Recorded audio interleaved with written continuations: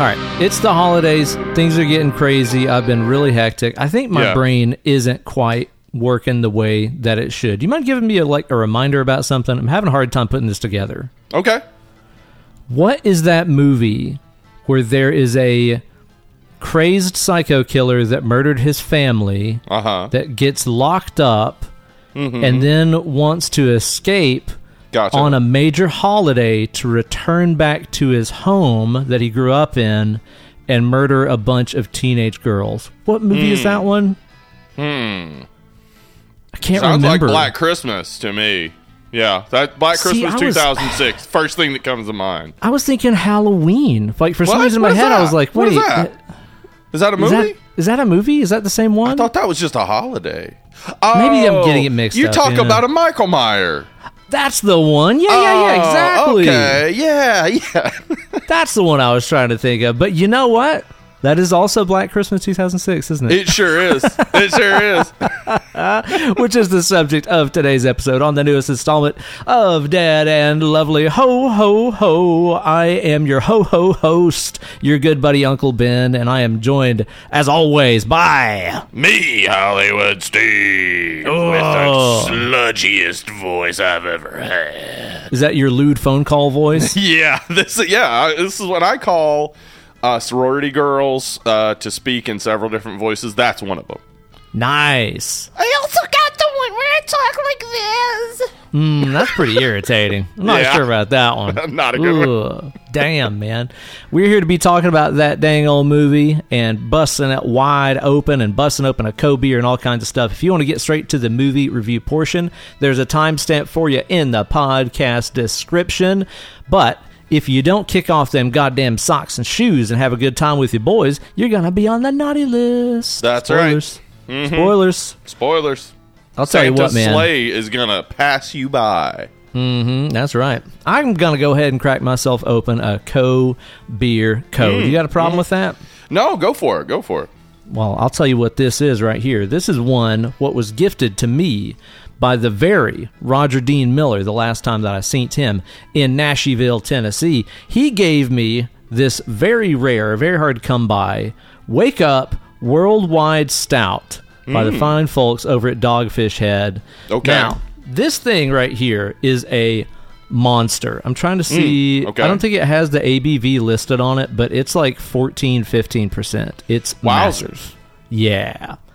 It is let's see here, it's got maple syrup, it's got cinnamon, it's got some cold brew coffee, it's got all kinds of things in here, and it promises to maybe knock me plumb square on my ass. I might be plumb shit-faced off this one beer. What do you think about that? I kind of like to see that.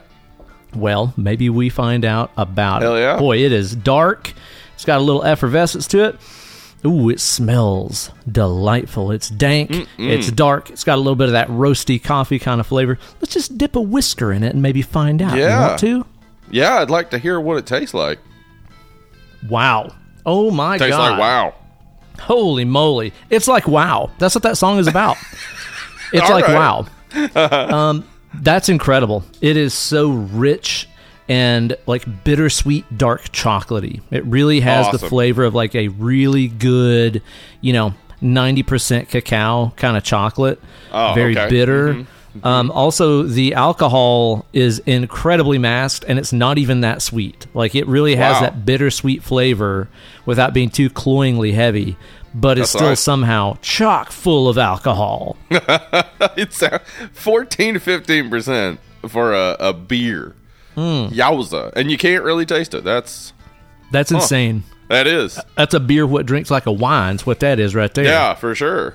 You've been whining lately. How's that turning out for you? Oh, great. I just bottled a pink Moscato that I made for Anna because she has this brand of wine she loves that's from Aldi, and it's only sold at Aldi, and there are no Aldis out here.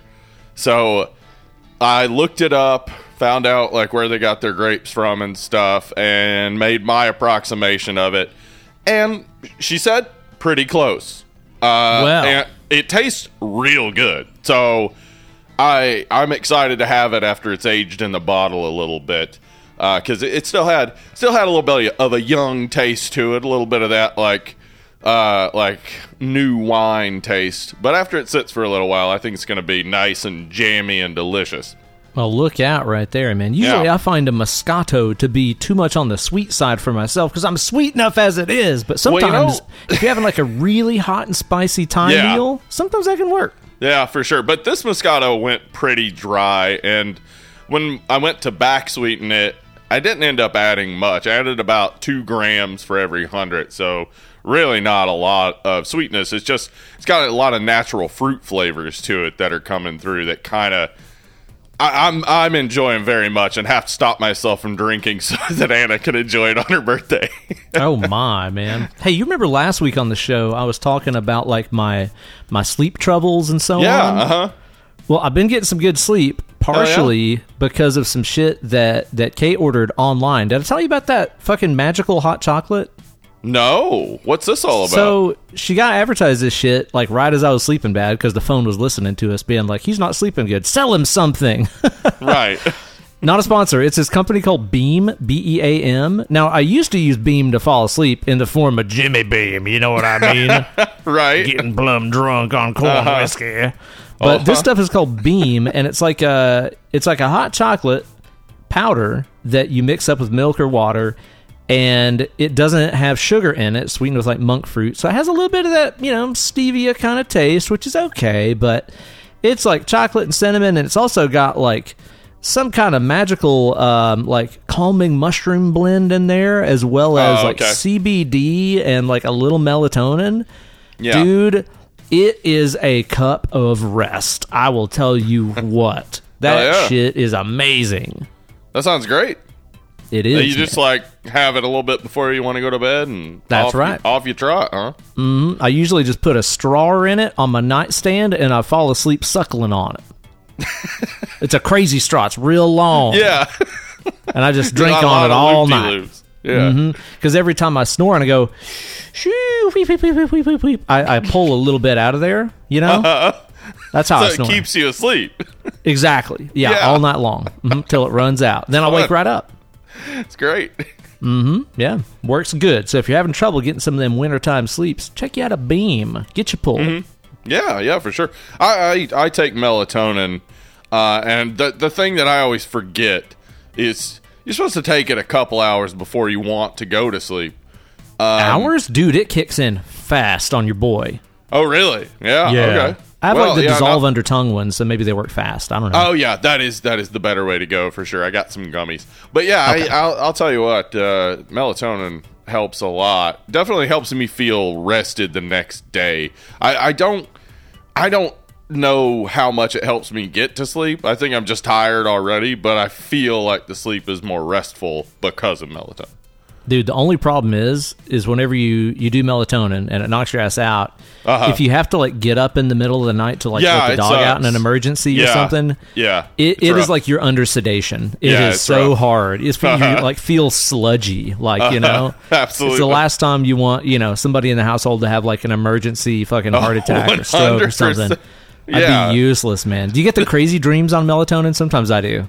I did when I first started taking it, but that was years ago. I've been taking it consistently since, and I honestly, I think the only dreams I ever remember are the crazy dreams. So okay, yeah, like I don't ever really remember the mundane stuff. I had this dream the other night that I went to check my phone, like next to me on the nightstand, and when I grabbed it, like I pulled the cord, and the cord pulled out of the wall, and like kept pulling like along the wall up the ceiling, and it was like this horrendous anxiety dream where I was like, fuck, how am I gonna pay for this?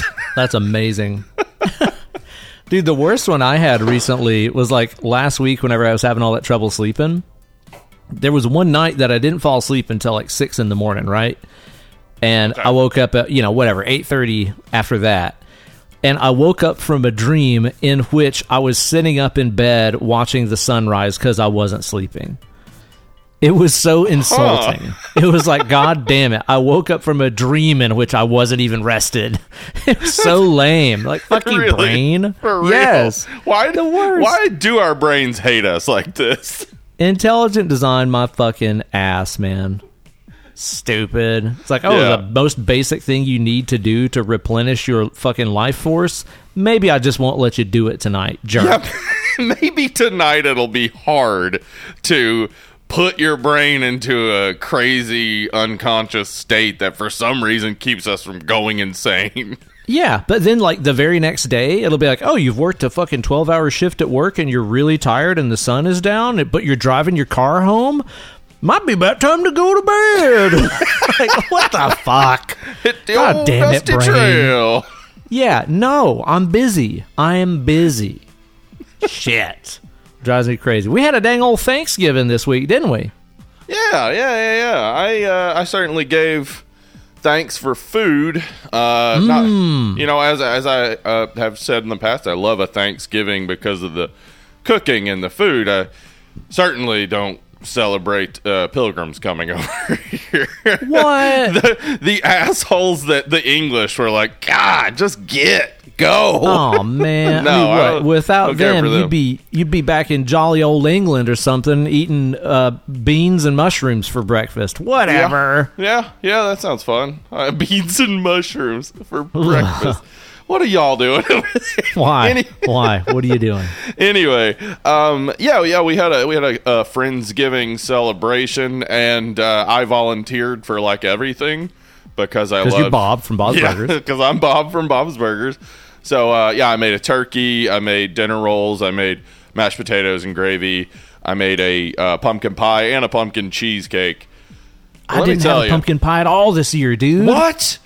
None. Okay, listen here. You can still make pumpkin pie. It's still acceptable. I think I should, dude. Yeah, I think I should. Go check out Preppy Kitchen's pie crust and pumpkin pie recipe. I followed that with a little like adjustment from a Claire Saffitz video I saw for like the pumpkin spice and some other stuff. But the crust was the best I've ever made. Like, it was nice and browned on the bottom and not soggy at all inside. Love it. Like, oh, Hell yeah. so good. The cheesecake was amazing, like just so good. But that turkey, man, I'll tell you what. I followed a Bon Appetit video for maple butter glazed turkey. Oh my God! What? And it ended up so juicy and delicious. Of course, I like spatchcocked it, cut it all up. I listen. I'm telling you right now, if all you're doing is opening up the bird, that's cool. But I'll tell you what you do: you cut them wings off, detach the thighs, get rid of every excess bit that you know people aren't going to eat, Yeah. and use that for stock. And you're gonna Focus on have the good parts. Yeah. yeah, and then you're gonna have the turkey. It has the most possible like heat getting to the meat, so you can get it done quickly while also keeping it nice and moist. Especially if you do a wet brine or a dry brine. I did a dry brine because it just didn't have the time to do the wet brine. But man, I'll tell you what, it was succulent, delicious, amazing, and boy, I'll tell you what, every year the gravy is my favorite thing. I outdid myself this year.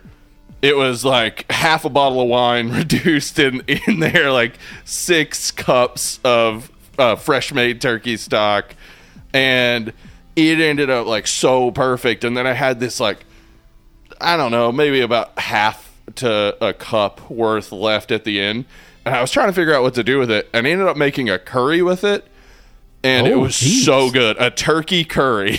It was awesome. So I bet it makes sense because it's got like Yeah. a naturally, stronger flavor than Right, chicken, yeah. which we usually use in curry. So I'm sure that it was fine, man. So I'm glad that your gravy turned out good and all. But listen, was it worth it? Because if you put all that wine in there, you just sent all your fucking Thanksgiving guests straight to hell.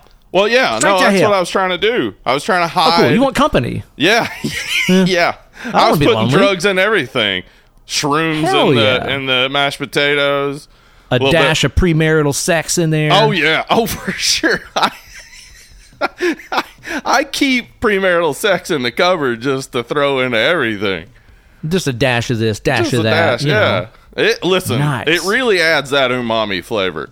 Ew. Yeah. Ooh, mommy. Ooh, daddy. Ooh, daddy. Yeah. That sounds pretty great, man. Yeah, it was great. How was yours? It was good, man. It was good. You know, we had a big old Southern family holiday meal with my wife's family, which is great. And that, of course, includes a ham and 2 turkeys and like 5 desserts, none of which were pumpkin pie, now that I think about it. My mother-in-law made a great pecan pie, which is really fantastic. Well, that's awesome, yeah. But yeah, like no pumpkin pie. How weird is that? Huh. But it was a good time. Had a lot of wine, played a lot of cards. And, you know, honestly, most importantly, got to spend a day with Oma, with Kate's mom's mom, the mega matriarch of the family who came over here from Germany after the war, after she endured an absolutely insane young life over there living through the war. And it's important we spend a day with her, man, because just yesterday she passed away. Just a few days after Thanksgiving, she unexpectedly passed away. She had a few days in the hospital last week with like some fluid on her lungs and stuff, and she kind of perked back up, and then just lost her pretty suddenly. 95 years old, man. I mean, a hell of a long life, and I can't say enough about Oma, dude. Like she was absolutely fucking incredible. Anybody that met her knows her, remembers her, loved her, would ask me about her, like always checking in. How's Oma doing? Yeah.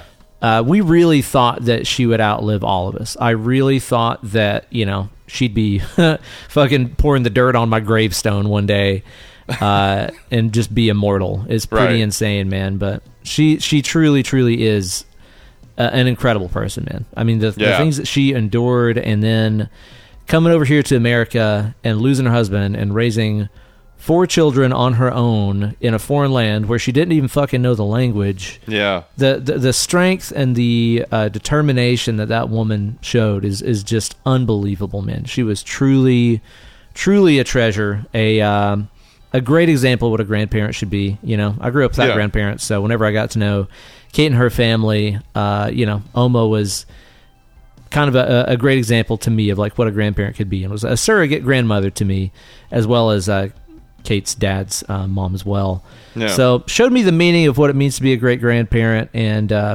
was just a lovely human being, man. She will definitely be missed, but I'm so thankful that we got to spend all that time with her, dude. 95 years. Yeah, that's incredible. Yeah. I mean, boy, not a lot of people make it that far. Hell no, dude. Nobody in my family makes it that far, and they didn't even live through World War II, dude. Right? Yeah. No, man, I can't imagine. That poor thing. Like we still don't really know everything that she went through in the war, because obviously that wasn't something she liked to talk about very much. Right. But it definitely impacted her and stayed with her entire life. But she and her family had their apartments bombed twice. Like just come home and their entire building is firebombed and destroyed. She was forced to work on a Nazi work camp on a farm for years. And she would, after working God knows how many hours a day, feeding animals and picking vegetables and all this, she would sneak whatever rotten, unwanted produce that she could. It was like 3 miles away to a barn. To her mother and brother, her brother who was mentally handicapped and thus a target for extermination by the Nazis. Wow. She would sneak them food in the middle of the night and then walk all the way back to the farm in the middle of the night to wake up and do it again the next day. I mean, the stuff she lived through is unreal, Wow. I always say, when you think about World War II and you see all the black and white footage, and it seems like that was Middle Earth. Like that seems like that was so impossibly long ago. Such a distant time, yeah. Yeah. But then, I just spent 22, 23 years knowing somebody who was there firsthand, living in that shit in fucking Berlin, like in the heart of that shit. It's pretty amazing, man. Pretty amazing. So I'll always be so happy that I got to know Oma. She was truly one of a kind, incredible person. I will never know anybody as tough as that fucking woman. Nobody. Wow. Nobody is as close to as tough as her. Yeah. Man, R.I.P. I certainly met her a few times at various parties, and she was always a fun person to have a discussion with. She was great. Totally amazing. So she'll be missed, man. But yeah, on the bright side, we had time to watch a thing or two. Of course, it is the time of year in which I engage in my annual Lord of the Rings watching, of Right. course. Yeah. Uh-huh. Now, last year, during the holiday season, I tried to become bored of the rings, as I started saying. Right. Uh-huh. I watched through the trilogy and just left it on as I was, milling around the house or whatever, as many times as I could last year, as many times as humanly possible. Right. Still did not get tired of it. It was like a week before Thanksgiving, and I was like, man, I'm really itching to start Fellowship right now. I was just dying to watch it. So, actually, this year, we did a little prequel action. We watched the animated The Hobbit from, the 70s. Cool. Yeah. How was it? Dude, it's pretty fucking rad. The animation is beautiful. It succinctly tells that tale, unlike the 3-movie fucking arc that we were treated to several years ago. Succinctly tells the story, beautiful animation. And I don't think I'd put it together that the singing and songs and kind of the narrative songs that go through the whole thing were definitely the inspiration for Lemmy Winks on South Park. Yes. Yeah. Like straight up, like every time that dude started singing, I was like, it's Lemmy Winks all the way. Yeah, it scared me as a kid. That Hobbit. Yeah, dude. Yes. Yeah. I get it. I don't think I ever watched it, but yeah, I remember seeing bits and pieces of it, and it made me feel really weird. Yeah, I think I rewatched it when I was like 20 or something, and I was like, I see why I was like scared of this. Like it certainly has like all the things that a child would be scared of. The animation itself, like it's just a little weird, a little too good, I think, at times. I know, for a right? little kid. Yeah. Mm-hmm. So yeah, when I watched it when I was older, I was like, oh yeah, this is just good. But I could see why I was scared of it as a kid. Hell yeah, man. It was a good watch. Enjoyed it. It's on the HBO right now if you want to go and watch it again. And also watched through Fellowship of the Ring. Went ahead and started the trilogy off. And guess what? Still a 10. Still a fucking 10. Yeah. Do they still have your bow and whatnot? Mm-hmm. Yep. There's a little bit of that in there. Mm-hmm. Mm-hmm. Mm-hmm. Good. God damn. The best. I'll never get tired of them. The peak achievement of human history. The Lord of the Rings movies. Fucking love it. Certainly the peak achievement of New Line Cinema. Like, definitely like the best thing they ever made. And they made a lot of great stuff. Yeah, man. So other than a big-ass Skankbanger show we had the other day, that's about it for me, man. That show was fucking incredible. We had a very special guest vocalist with us for that show. Okay. Brett Carlisle, who is the current singer for Great White and Great White from the 80s. He's a young dude, and he's their new singer. He's also got his own band called All or Nothing, which is really fucking rad. And, dude, this guy is a fucking rock star. Holy shit, man. Yeah. Unbelievable. Did you bust out Once Bitten, Twice Shy? Of course we did. And it was fantastic. And to make it even better... It was so fucking Spinal Tap. This show had so many Spinal Tap moments. Like our intro music was like loaded up wrong and went through like 4 or 5 songs before our intro music actually started. And then like before we played Once Bitten, Andy Wood did this big intro about like, hey, we got a special guest on stage right now. He's the singer of Great White. I know he knows this one. And we start playing the song.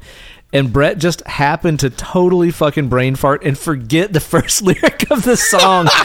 So the intro is just going. And he comes over to me and whispers in my ears like, what's the first lyric? I'm fucking blanking, man. What's the first lyric? It was incredible. I mean, of course, we all really just laugh it off and play it off. And it just seems like a bit to the crowd. That's the fun thing about Skankbanger and how over the top and ridiculous it all is anytime something fails, people think we did it on purpose. Yeah, exactly. So fun, man. But that guy is a goddamn monster. I want to work with him so much more on, with Skankbanger as well as my own projects. Amazing dude, amazing singer. So very stoked on that. That's awesome. What have you been watching? Oh, man. We have been watching a good bit of things. We finished out that Teenage Mutant Ninja Turtle franchise, and the Hell Rankers is up. Ooh. I'll tell you what, though. That brand new one, the Teenage Mutant Ninja Turtle Mutant Mayhem that came out this year. The Seth Rogen one and all that? Yeah, you need to see it. Yeah. Ooh, I'm dying to watch it. It actually just it popped up the other day, and I was like, wait, why haven't I watched this? I've heard nothing but good about it. Yeah, man. I'll tell you what. I watched Spider-Man Across the Spider-Verse this week too, and which is monumental achievement. Just beautiful movie, so gorgeous. I was on LSD while I was watching it, which heightened the experience. I would say so. Jesus. But Mutant Mayhem, while not to the same level of artistry, has a great aesthetic and some really cool stuff. I've seen people have complained about the humans being ugly, and it's like, honestly, they look like people. Like they all look different. Like that's something you don't really get in a lot of animated movies, that the people all like have a distinct look. That's true. Yeah, a lot of times the animation style kind of overrides individuality when it comes to character design. Yeah. So I liked it, and also like one of my complaints, like I don't want to spoil the Hell Rankers in any way, but one of my complaints about theatrically released Teenage Mutant Ninja Turtle movies has been always that it's just like Shredder. Like there's so many villains in the pantheon of Teenage Mutant Ninja Turtles villains. That's like, true. Yeah. Why has Shredder been the villain in 5 out of 7 theatrically released movies? And only one time did we get Bebop and Rocksteady, and that's in Teenage Mutant Ninja Turtles Out of the Shadows, which you should also watch. Even though it's the sequel to a movie that is not good, that movie itself worth a watch. Okay, cool. But this movie, Mutant Mayhem, had so many of their cool villains that I remembered from the cartoons and the toys and stuff, and great voice cast and stuff. Definitely worth a watch. Did it have that giraffe that played basketball in it? No, I was looking for him though. What about the guy that was made of garbage and had the banana on his nose? No, Garbage Guy wasn't there either. I love that guy, dude. Yeah, I had he that was action cool. figure and I loved it. Yeah, he was awesome. Do you remember the Pizza Chef guy? Fuck yeah, the pizza chef guy rules. He had that like huge cleaver. Yeah, it was cool. Yeah. Big old pizza cleaver. So yeah, we watched also, as I said, Spider-Man Across the Spider-Verse, monumental achievement. Check it out if you haven't. Watched The Beach Bum, which is a kind of a stoner sort of comedy with Matthew McConaughey. It's got Matthew McConaughey, Snoop Dogg, and other people you'll recognize. What's her name? Crap. Is it Amy Adams? No, it's She's not a person. Amy Adams. That's a human. No, it's what's her name? She's married to Sacha Baron Cohen. She's so cute. She's in Hot Rod. Oh, Isla Fisher. Isla Fisher. That's it. Yes. Yeah. So Island anyway, Fisher. Yes, I enjoyed it. It wasn't what we expected. It wasn't exactly a stoner comedy so much as like, it's a comedy drama type of thing. But it was fun. I enjoyed it. Except for Jonah Hill's character, which he seemed to be doing a very racist accent. Oh no. The whole time. It's very uncomfortable every time he's on screen. Yeah. Yeah. Odd. And also watched John Wick Chapter 4 just last night. Oh, dude, fuck yes. So good. You never watched it before, right? No, yeah. Did you like it? Yeah, loved it. It was great. It's gorgeous. It's just as good as the other ones, right? Yes, 100%. I had a blast. Enjoyed every bit of it. Fuck. I don't want to spoil it. I guess it's kind of still new, but like, yeah, the whole thing. So much fighting. So like, the pace is great. It doesn't feel like almost 3 hours. Nope. I very much enjoyed it. What about that stair fight scene? Were you not like just winded after watching that? I was. Oh man, phenomenal. Yeah, it was great. I definitely like. There was nothing holding me back except the runtime. And finally we just had the time and we were like, let's do it. And well worth it. Great movie. Same. We kind of put it off for a long time because it's like, when do we have this much time to watch a movie? But then as soon as we did, we were like, this is the fucking shit, man. Yeah, okay, this is great. I'm just saying, if you Dead and Lovelies would want us to do John Wick for our Wild Card Christmas episode, I fucking would. Dude, I would. That's I'd do John Wick. Great call. I would Listen. love to do John Wick over the next 4 years. Like That's awesome. over the course of the show, we initially did a couple of Christmas adjacent movies like Home Alone or Die Hard. Yeah, huh? We've done the Lord of the Rings trilogy, of course. But I want to hear from you guys what you all want us to do. Like, if you guys would like to hear us John Wick, let us know. If there's something else totally random or, Christmassy, whatever, just let us know on the Facebook group what you would like to hear. I would be very curious to know. Yeah, that, because, we haven't come to anything definitive yet. And we got a couple weeks, and it's like, what do you want to hear? Maybe we wick it up. Wick it up! Wick it up! Maybe we're plumb Wiccans. Maybe that's what John Wick fans are called, is Wiccans. Yes, I love that. I'm a Wiccan. People are Wiccan. Like, so you like crystals and sage and stuff? And you're like, no. And then you punch them with a gun. No, gun punch. Gun punch. I kick a gun at you. He throws a gun at a guy and hits him in the head, and it's awesome. Yeah, of course. Yeah. John Wick. God, such a good fucking franchise. Also watched Jumanji, Welcome to the Jungle. Which one? The remake one that came out? Okay, yeah. I liked it, but I thought it was long. It was long. It was fine. I didn't, like... I can't remember it well. Like, it really was just like, it kind of went through me, but it was like, I'm enjoying myself while watching this. Jack Black's performance was great. He really brought the teenage girl energy, I think. You know what? Yeah, he and Vince Vaughn should do a movie where they just play teenage girls. Amazing. And there's no explanation. Yeah. It's not like they're body switched or anything. It's just, no. They're teenage girls. I'm on board for that. I would watch that. Yeah. And on Friday night, on the Screaming Chat, we watched a movie called Night Watchman, which is a Russian movie that rips off the other Russian movie, Night Watch. Yeah, I was going to say, so like Night Watch, but it's not that one? No, but it rips it off. It was actually okay, honestly. If you have seen Night Watch, you know that, like, especially the American version, a little confusing. Story isn't, like, fully cohesive. But if you do see the Russian version, it makes more sense. But this, it was okay. I didn't hate it, honestly.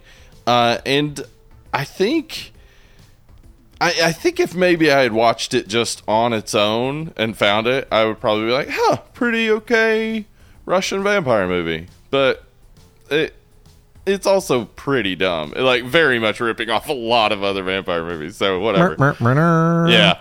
And then on Sunday night, we watched a movie called Holly Blood, which was a Spanish vampire movie. And the title is real irritating because, it looks like it would rhyme with Hollywood. Yeah, it doesn't. But it doesn't. I was just thinking that as you said it. I was like, that probably looks cool in print. Yeah. Because you see it and you're thinking Hollywood, but as soon as you say it, you're not saying Holly Blood. No. So it sounds dumb. It sounds like, well, what does the holly have to do with this? I would think that was like a Christmas vampire movie. It was Holly Blood. Exactly. Yeah, that's exactly what it sounds like. But no. That's shot, dude. It's kind of a Spanish horror comedy, but the comedy is... like, it's Spanish comedy, so it's all about paella, They all about paella. You know what? They skimped on the paella jokes, and that might be my problem with it. Oh, that's an issue. Yeah. Damn. They blew it. That's it, yeah. That's what I've been watching. Man, this beer is fucking incredible. Like, every sip I have, I'm blown away. Like, this is one of the best stouts I have ever had. It's phenomenal. Wow, okay. Wow. That's a 10. That's saying a lot, because we've tried a lot of great stouts on the show and just had a lot of great stouts out and about. This is the best. You would love this. I guarantee you. Yeah, it sounded like everything you were saying was right up my alley with the like bitter chocolate flavor and stuff. Oh yeah, it is good. It's also getting deep in my bloodstream. I can feel its alcoholic effects coursing through my veins. Good. That's what you want it to do, I think, right? I could probably use that. Use that, man. Wouldn't hurt. Well, I'll tell you what, the subject of today's show, it's got a lot of people in it. It's got a lot of people what's women. It's got a lot of women what's brunette. It's got a lot of one woman what's brunette. What's a Mary Elizabeth Winstead? This is the best transition ever. Thank you. I think so. Mm-hmm. Maybe we talk about her film career and if she's a winnerstead or a loserstead in some of these movies in the Preview Palace. I don't know. Welcome to the Preview Palace. It is what it is, guys. We're both on a really tight time schedule. Right, I'm trying to cram in tons of work today because of the impending funeral and family coming in and all that jazz. So we're tight on time. Winstead or Losestead? That's the name of the game. That's right. So we went through her IMDb and I found the movies that Ben has watched, and we will discuss whether it's a winner or a loser. That's right. Winstead or Losestead. Winstead or Losestead, man. Now, one that we have, I think, talked about on the show, right, is her role in a dang old Final Destination the Third. Mm-hmm. Yeah, we talked about that one, I think, Which earlier one this year. is it? Is it the one that has the carnival at the first? Yes. I think it is. Yeah. It's Okay. the roller coaster Yeah. one. Mm-hmm. That's right. I remember now. So, I mean, for me, the Final Destination 3 is the best of the Final Destination series. It's the one I like the most. It's probably the one I would say is actually a good movie in comparison to all the other ones. So for me, it's a Winstead. I tend to agree. I cannot argue that whatsoever. If you've listened to the Final Destination episodes, you know, like, I am a total, nostalgia sucker for stuff around that era. It reminds me of being a young man, of being a young person. And I want to beat up the 2000s. Yeah, you want to get into a fist fight with them.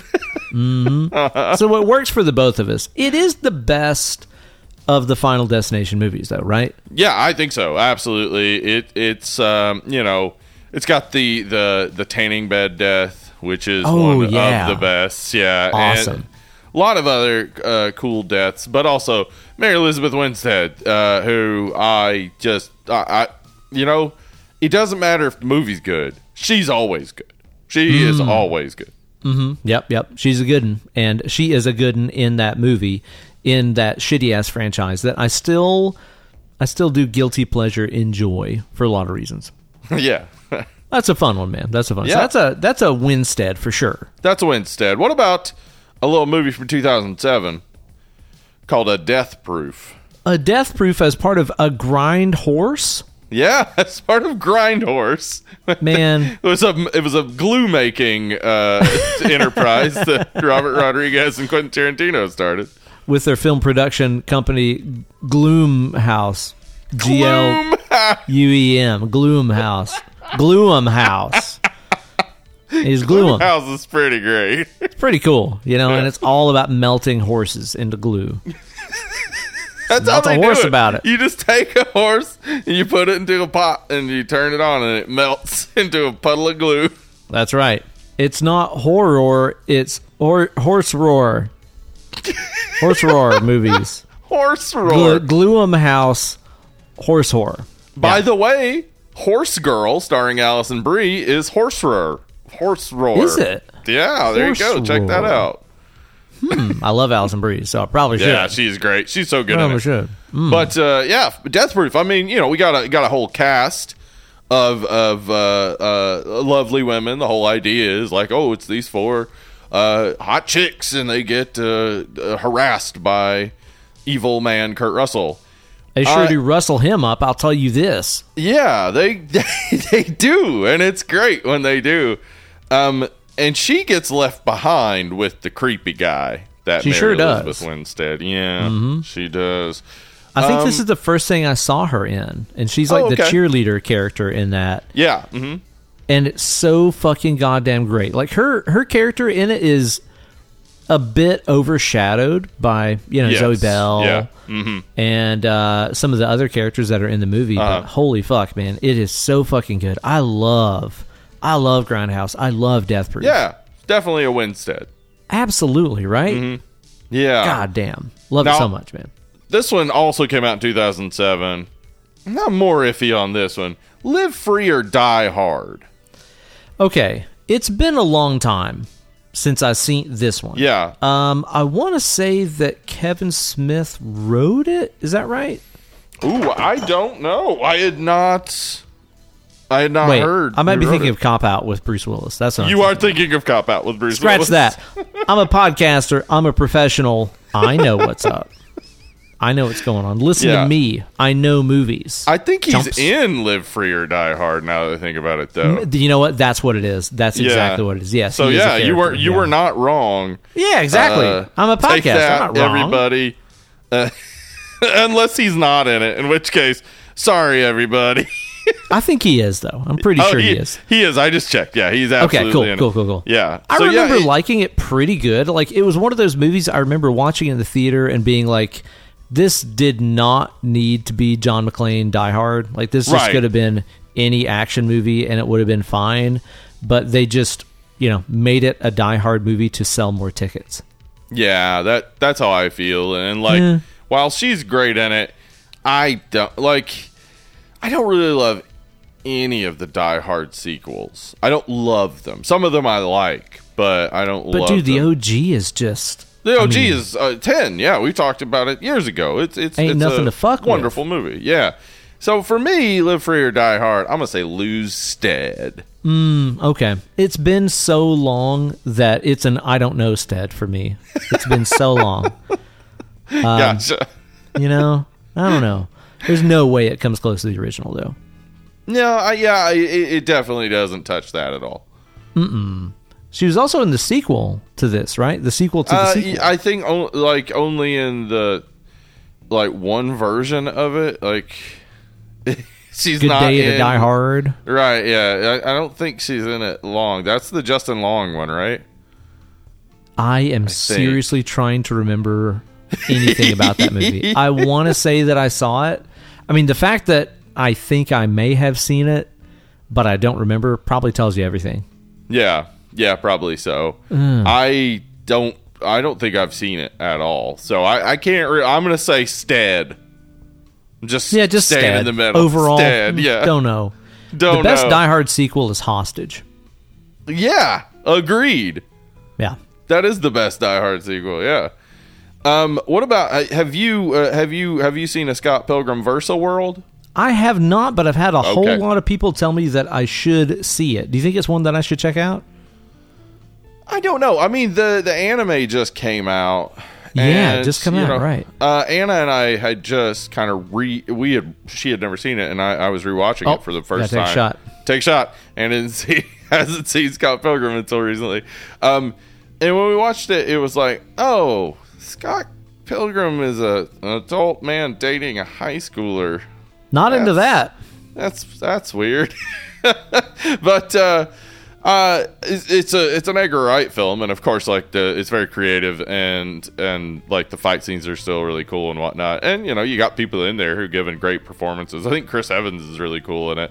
Like, I'd say for me, it's a Winstead. Okay. I need to watch it. That's one of those ones that I know, people love. I've had so many people tell me I need to check it out, but I've just never gotten around to, and I really don't know why. I mean, I wouldn't rush. Though I'm sure some people listening are like, I love Scott Pilgrim. For me, Rush it's to see it. whatever. And you haven't seen The Thing 2011, which No, if you ever do see it, just know every time you're seeing shitty CGI, there was a real practical effect made for that, and they just got rid of it and used shitty CGI instead. Ugh. Why? But she's good in it. It's actually okay, but not great. 10 Cloverfield Lane. Ooh, so good, man. So good. Fantastic. Blows away the original. The original Cloverfield, Yeah. I think, is pretty cool, but 10 Cloverfield Lane is phenomenal. Fucking John Yeah. Goodman in there? Come on. He's so good. He is so good. Yeah, I think without a doubt that's a Winstead. Not even tough. Absolute Winstead, man. Man, Yeah. that's one we've not done on the show. We've not done Cloverfield, have we? No, we should. We should definitely do it at some point. Like, I'm not really that into that movie, but I would love to do Cloverfield Lane. Exactly, yeah. I love the way that whole movie plays it so straight and in the pocket, and then it's kind of like at the end of the movie, it's like, oh, this is related to Cloverfield. So cool. Yeah. And then there's the third one, the Cloverfield Paradox. I didn't see that one. I remember it's all like timey-wimey and shit, right? It's in space, too, yeah. Yeah, it's interesting. But it's about like dude's like brother who's an astronaut or some shit, right? Yeah. And 10 Cloverfield Lane, Winstead for sure. Okay. And last one that I know you have seen, A Birds of Prey. Yeah, that's right. She's in there. Yeah, we got our Harley Quinn. We got her as Huntress. The first time I watched it, I was like, it's fine. And then the second time I watched it, I was like, this is fun. This is a fun movie. Agree. And what's his name? Oh, Obi-Wan as Black Mask. Oh, Ewan McGregor. Yeah, he's great, man. So good. Yeah. Yeah, he's so shitty and like hateable, but so good at doing it, right? Yeah. It is really good, man. I had the same reaction as you. The first time that we saw it when it was in theaters, I was like, and Kate loved it. She was like, this is fucking great. This is a really awesome movie. I don't know what it was that held me back about it, that I didn't love it the first time. I don't know either. The second time that I watched it at home and gave it, a fair shot, I loved it, man. And we've watched it like 100 times since then. It's really, really awesome. Yeah, it is. So that's a Winstead for sure. Hell I'm going to yeah, recommend some to you that I know you haven't seen. Okay. Some other Winstead. From 2014, there's a movie called Faults. It's not a horror movie, I don't guess. It's a deprogramming movie, so it's got cult stuff going on. So, ooh, I love cult stuff. Yeah. So Faults is really worth watching. Cool. As you said, you haven't seen The Thing 2011. Might be worth a shot. I want to, just because I want more mythology surrounding that movie. Yeah. I just got to edit out those shitty special effects in my head. Right, exactly. But one other thing that I would recommend is season 3 of Fargo. She is so good in it, and she and Ewan McGregor are on screen a lot together, and they're very good, and they're married now, so obviously they have some chemistry. Yeah. Nice. I've heard so much good stuff about Fargo. I don't know why I've not got around to watching it. Like I feel so overwhelmed with the amount of TV series. Oh yeah, and no, I movies understand that there are that. to watch. Yeah, shit. Yeah, it's hard to just pick one. But Fargo season 5 just started, which is why it was in my head that I really enjoyed that season. I've liked all the seasons. I'm very interested because I know John Hamm is in this newest season, so I'm interested in watching the new season. But yeah, I think she was so good in season 3, and season 3 also has David Thewlis, and he's great. Yeah. He is creepy in it. Such a great performance. Hell yeah, I need to check it out, man. Yeah, for sure. Well, there we go. Winstead or Losestead. Maybe you can give us your opinions on her greatest and not greatest roles over on our Facebook group. That's it's right. The only reason to be on Facebook. It is Planet Cancer. It's the worst. It is not helping you stay in touch with your family and friends. You have their phone numbers if you care about them. You're not staying in touch with them better because of Facebook. No. But you can stay in touch with us and your fellow dead and lovelies over there. So join up today, sign up, hang out with everybody that's as cool as you are. Hell yeah. Now, let's talk about the subject of today's show. One Black Xmas 2006. Now, a long time ago, many moons ago on the show, we covered the OG, the Margot Kidder joint. Yeah, and we had a lot of good things to say about it. Yeah, one of the best slashers of all time. One of my favorite horror movies, like well up there on the list. And definitely, I think, one of the best Christmas horror movies ever made. Yeah, completely agree. It is a really ahead of its time slasher. Yeah. In a lot of people's opinion, the first true slasher movie, right. Ahead of Halloween. Mm-hmm. and we had a lot of good things to say about it. Now, several years ago, I watched what was it, 2019? 2019. Uh-huh. Yeah. Update to this, and just universally, it sucks. Like, it's a piece of shit. Yeah, it's awful. It's not good. It's not good at all. It feels like you had your boomer parents write a movie from the perspective of what they think millennial liberals talk about, sound like, whatever. Yeah, it does. It sucks so bad. Yeah, it feels like Twitter became a movie. It's not fun. Yeah, but I've never seen this one, so yeah. I wasn't sure what to expect out of it. I remember you saying that you had liked it and that it was way better than 2019. Oh, absolutely. So I wasn't really sure what to expect. We watched a trailer for it the other night, and the trailer had all kinds of cool stuff in it. That's not some in of the which movie? wasn't in the movie. Not in the movie at all. Yeah. More on that as we go. Uh-huh. So I was stoked to check this out, and so I just watched it for the first time. When did you see this for the first time? A while back when I was just trying to watch every Christmas horror movie. I think, if somebody has a great memory of the show, you'll remember when I talked about it the first time. So it's been within the time that we've been running this here show. And I remember when I saw it, I was like, this is Giallo. I'm watching a Giallo film. And I had a good time with it. And then rewatched it a few years later, and I was like, man, this is good. I like this movie. And then we sat down and watched the unrated cut. And I was like, I don't know, man. I think this might be a great Christmas movie, a great Christmas horror movie. I love it. And everything that they were trying to do with it, what Glenn Morgan's vision of it, if we had ended entirely with the movie they wanted to do, would have been maybe one of the best Christmas horror movies of all time.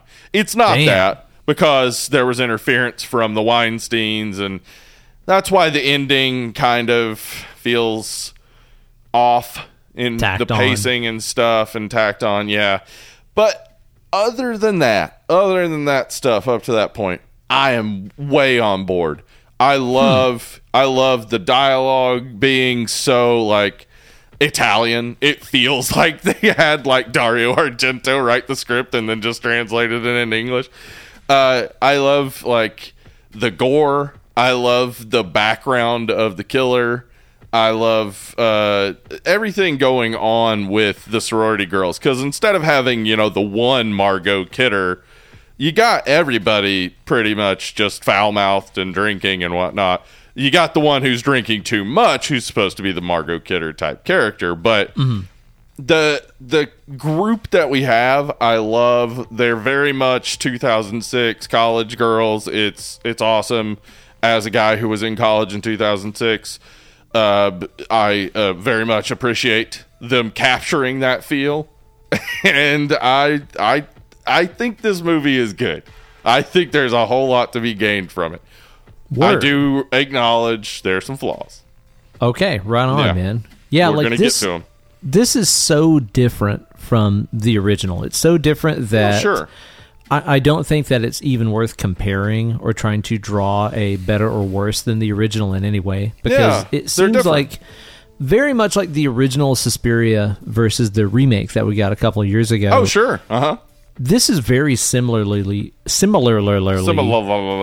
like flipping the script. Yeah. Where, the original, we had no idea who Billy was. This time, you're going to know him. You're going to see him. You're going to know his history. And they're telling the story very much like we've seen in so many other horror movies, where you're getting the exposition about the killer as we go. So we're learning more and more. But we're seeing him. Like, we're seeing him in the walls. We're seeing him kill people and stuff. It's not like Black Christmas. They're not hiding anything. But I feel like they had to do that, because one of the things Black Christmas 1974 like really centers around is the phone. The landline phone. And that isn't going to fly in 2006. You got cell phones. Right. Yeah, that's kind of the apex of the story in the OG, is that there's these calls coming from an unknown number. Yeah. Who knows who it is? Who knows where they're calling from? But they're saying some pretty bawdy stuff, some For pretty sure, potty yeah. mouth things on that phone line. Yeah, and that is like the crux of the movie, is finding out where the calls are coming from, and then the revelation: the calls are coming from inside the house. Ah! But it's not going to happen in cell phone days. In fact, we get the calls are coming from inside the house moment about midway through, when our final girl calls the girl that's been missing since the beginning. I can't remember her name. Claire, maybe? But calls her, and then we hear the phone ringing above them in the attic. Like, that's kind of the calls coming from inside the house type of moment. But, you really can't rely on all that. So you got to change it up. You got to come up with something completely new. And I think they did a great job of capturing, because we talked about Black Christmas 1974 having a lot of elements that clearly influenced Giallo. Yeah. Like, that would influence a lot of things that we would see, as well as being influenced by some of the Giallo that had come before it. This movie kind of embraces that feel and gives us everything you'd want from a Giallo movie. Eye stuff. Weird looking killer, incest, hot Crazy brunettes lighting. all over the place, a crazy lady. Yeah, like you got every element you need for a good Giallo movie here, and it just happens to be coming out in Canada in 2006. So, like, what's interesting about everything that you just pointed out is, I would say between the two of us, I'm probably the bigger fan of Giallo movies, right? That's true. Huh? Like, I am totally okay with the completely nonsensical dialogue, weird dubbing, gratuitous violence, bizarre, nonsensical lighting, and action scenes and kill scenes. I'm totally on board with all of that. But I can't quite put my finger on why, although I do have a few examples of why this movie does not do it for me.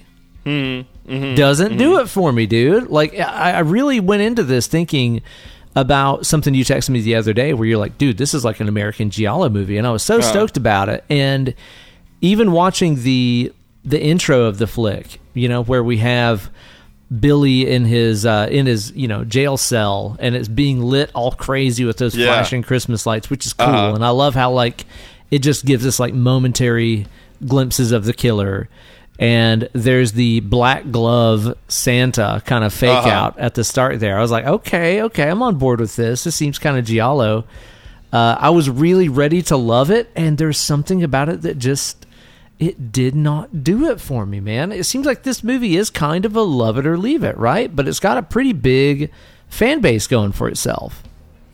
Yeah, I mean, well, it's got a cult fan base. I don't think there's a lot of people out there singing the praises of Black Christmas 2006, but those of us that are singing them loud, because you love it long time. Yeah, well, we're singing the praises of this, I think, because it feels like something was going on in the mid-2000s with some movies, some horror movies, etc., embracing some Giallo elements that you don't see a lot in American horror through the 90s.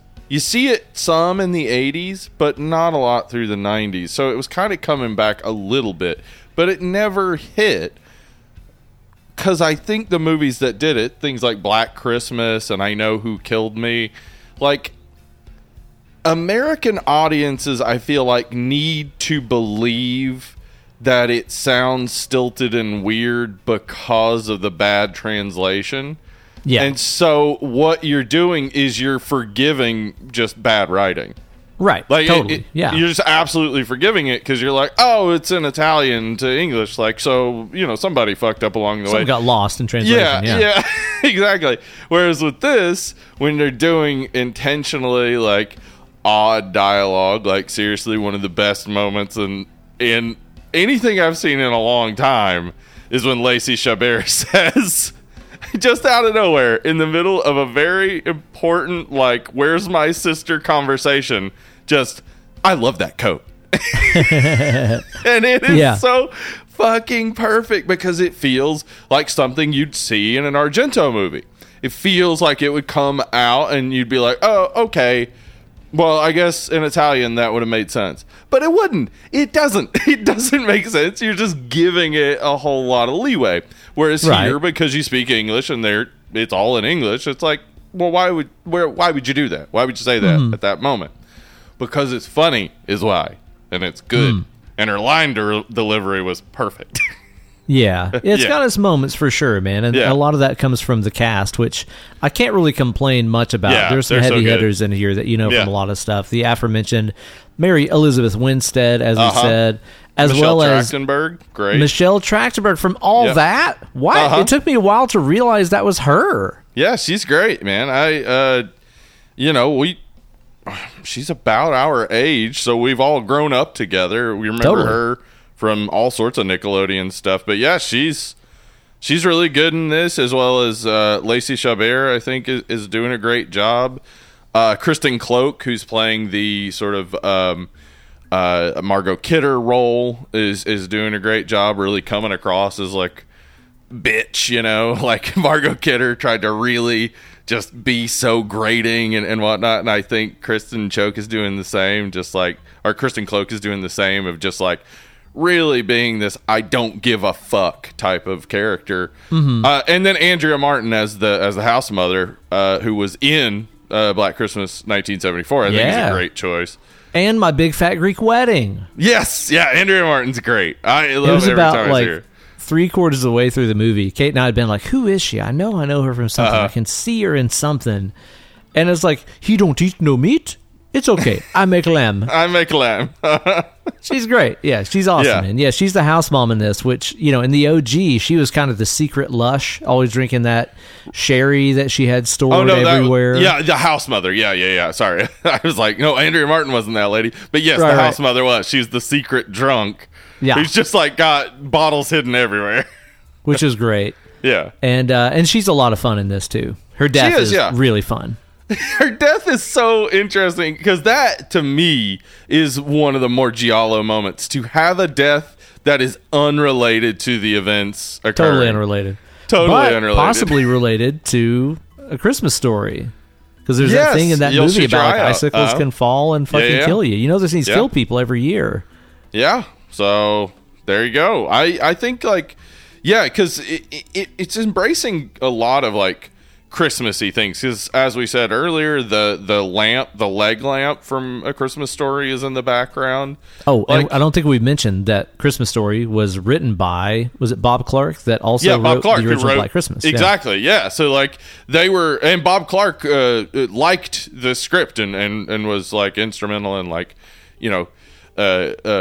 getting sort of approval and stuff because he liked what they were doing. Very much acknowledging his body of work, yeah. Yeah, and so they're just showing off Bob Clark stuff, which is great. Bob Clark's made 2 of the most iconic Christmas movies ever. That's awesome. True. Yeah. That's a pretty good winning streak right there for sure, man. So we got a couple other actresses in there too. Yes. We've got what's her name? The sister that comes in plays Lee. Yeah, she plays Lee. Oh, she's married to the director. God damn it! I am so bad. Yeah, I didn't know that. And we've also got Agatha, played by a camera guy. That's right. We do have that. Agnes, is it or Agatha? Agnes. I can't remember. Yeah, there's a lot of names in this. There's a lot of characters. Yes, Agnes. Yes, dude. Is definitely it's one of those kind of like Zelda in the original Pet Sematary, right? Where it's they got a guy to be the ugly, to be the scary, right? And that's, I think, as far as casting goes, it seems like it's being nice, right? To be no, we'll get a guy to be ugly, so we're not telling a woman she's ugly. But it's also well, you can make a person who's not ugly look ugly. Like they could have gotten a woman to play it, but I'm okay with it. I think because he really does like go all out for the role. I think he does a good job. Yeah, the voice I think is really creepy. I saw a lot of people complaining about the voice and the mannerisms and all this, and I think it kind of works, honestly. Yeah, I think so too. And I don't love the two killers thing, but reveal that is the little girl who got her eyes stabbed in that super brutal family murder scene. Oof. That's the thing about this movie that I just like no one can deny that the gore, the kills, the eye eating, that stuff is so good because it's practical. I'll tell you, yeah. And there was so many parts in this movie where I found myself kind of tuning out and getting bored and not really being into it. And then some gore would happen, and I'd be like, "Oh shit!" Like I would, audibly exclaim, like, "Oh fuck!" Like that is brutal, man. Yeah, I mean, so many eyes get plucked out and eaten. We got the Christmas cookies made out of the mom's skin. Ooh, that's just keto. Yeah. That's just a keto cookie, dude. Like you want to bring some holiday cheer and keep your carbs down? Skin cookies. And the thing is that the movie also, like, it's visceral. Like, you have those close shots of Billy's mouth while he's eating the chicken, gross. And then later the close shot of him eating, like dipping the skin cookies in the milk and eating it, and it's so gross. But it's like so like you react to it. Like that's the thing I think about this movie, that like we're talking about 2006, we're in 2023 now, and it's like when I'm watching movies that come out now, I want things to be real. Like, I want to see a real room with real people standing in it and real lighting instead of a filter. And it's crazy that 17 years ago, hearkening back 17 years ago, to look at a film and go, you know what? It's shot well on film, and it's got good lighting, and it's got actresses that are just good. They're all good. They're doing their job. Nobody is talking to nothing. There's no green screen. It's all real. So like I think some of that's playing into it too, that it's like hearkening back to this time when at the very least there were still movies coming out like this. And that's cool. Yeah, that's true. I can't fault it for having like shitty CGI and people acting on green screens and all that. That is true. That is a credit I can definitely give it. You mentioned a second ago that there's a lot of characters in here. And there are a whole lot. Dude, the name game in this got so bad to me. It got so bad to me. Like, the movie starts and we're introduced to our killer. We're introduced to one female character that dies immediately.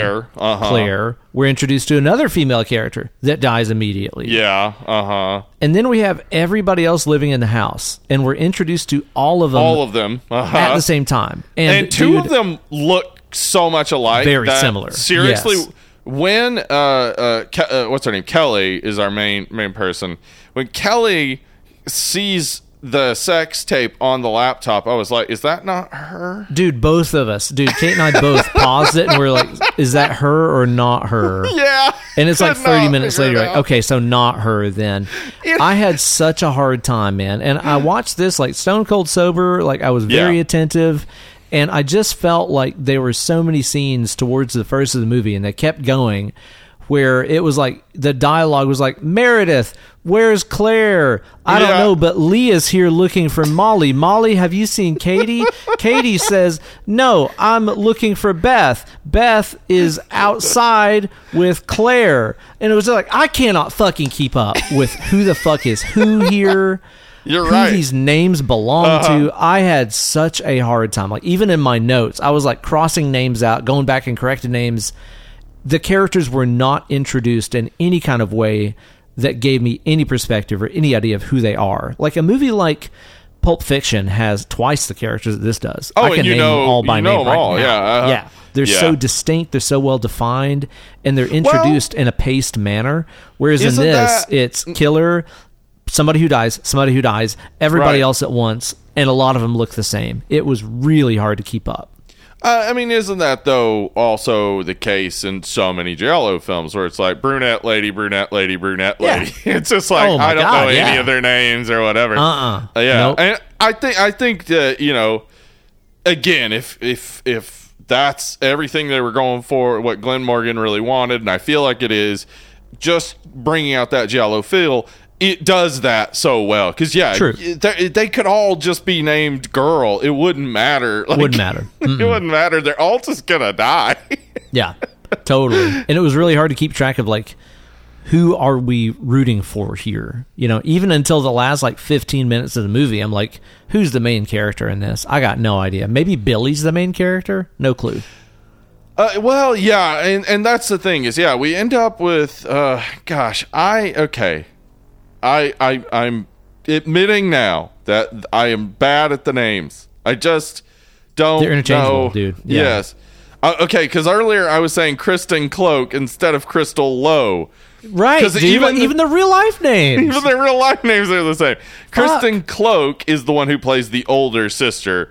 Her, Lee, and Kelly are our final two, right? And then she dies at the hospital, Lee. And you're right, like all the other girls, they look a lot alike. They're all pretty similar. Like, and I think it is just one of these things where it's like their names all get mixed up and whatnot because like he's going for that feel of like I don't even know who's who, but they're all pretty. Well, and I hate to like resort to the use of stereotype characters. Right. You know, like this one's the jock, this one's the party girl, this is the prissy Sure, one, and whatever. yeah. But sometimes that is effective to Yeah. help you differentiate characters. And that's what I was going to say is that these characters, they all have the element of Margot Kidder that they say what they're thinking.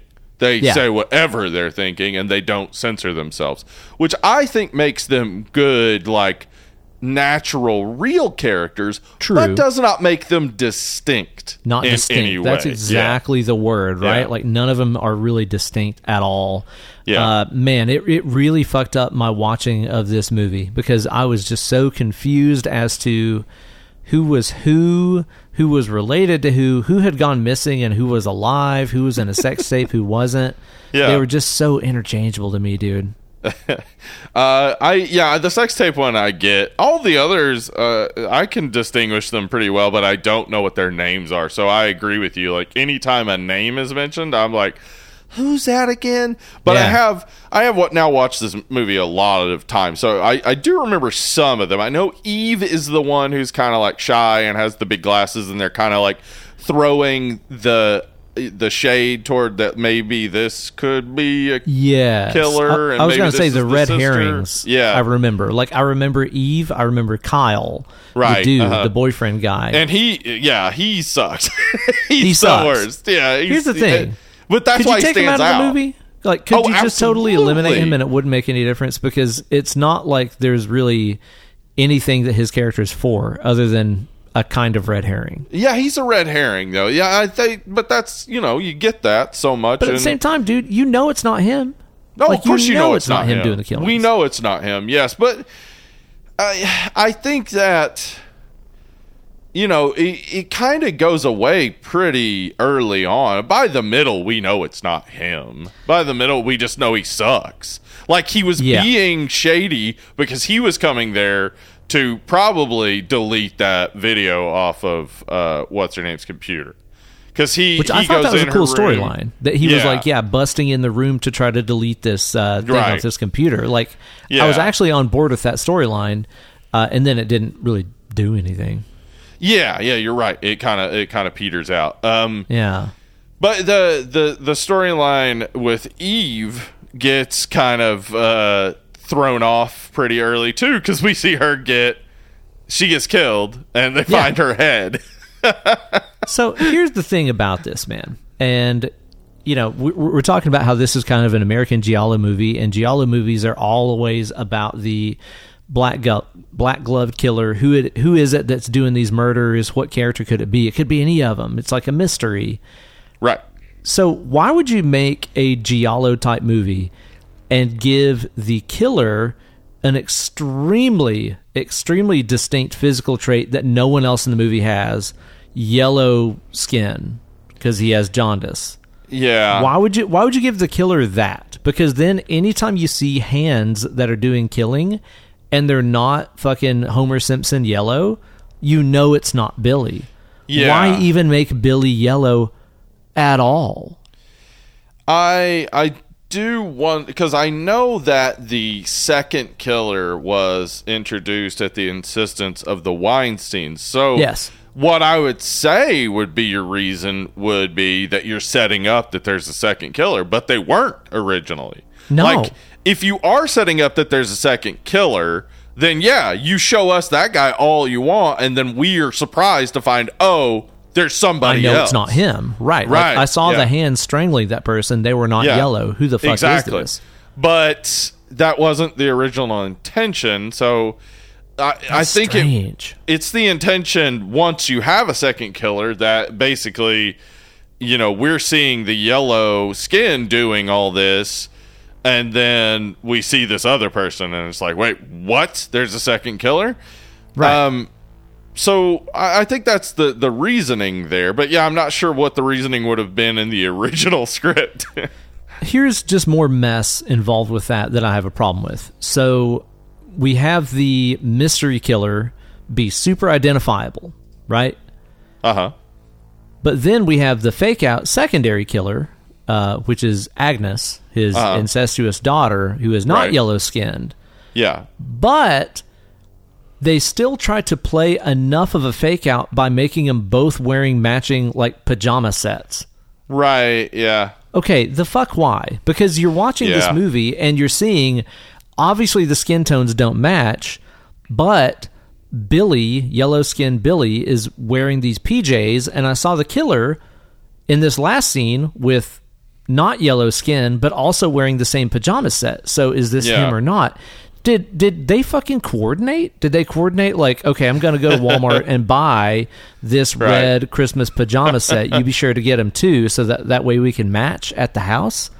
What the fuck is going on? That's like just for the camera.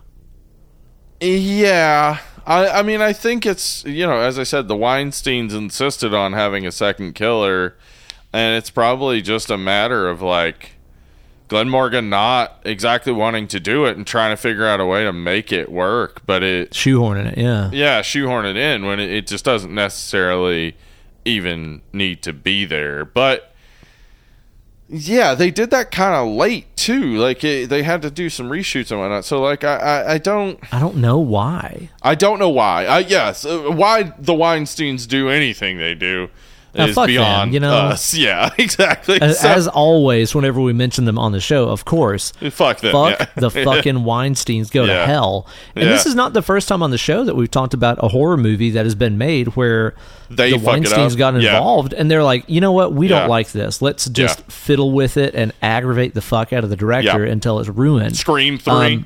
Scream 3. Exact same. I was going to say, we did one recently on the show that ended up getting all shit on because they just insisted on pissing all over it, which, you know, the more you know about them, the more you're like, what fucking god-awful reason was it that they decided to sink a movie?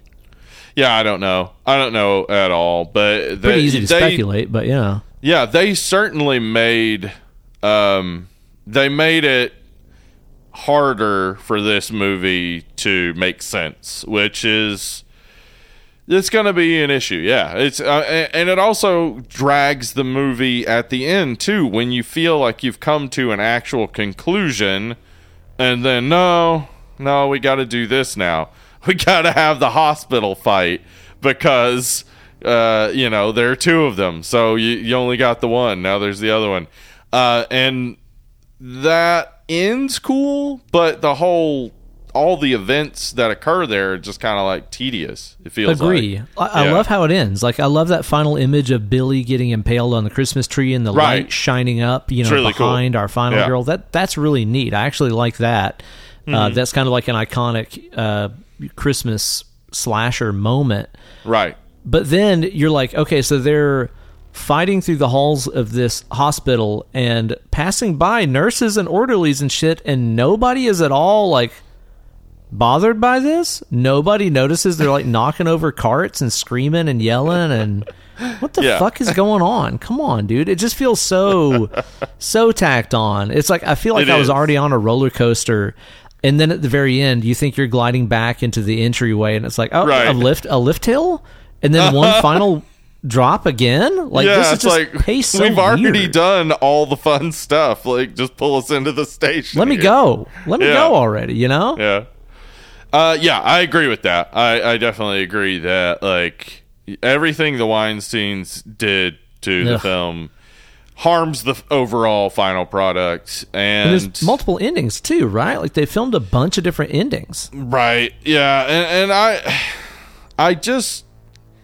I think that if you end with Kelly and Lee being the ones who like survive, they leave Billy and Agnes to die in a fire, and that's it.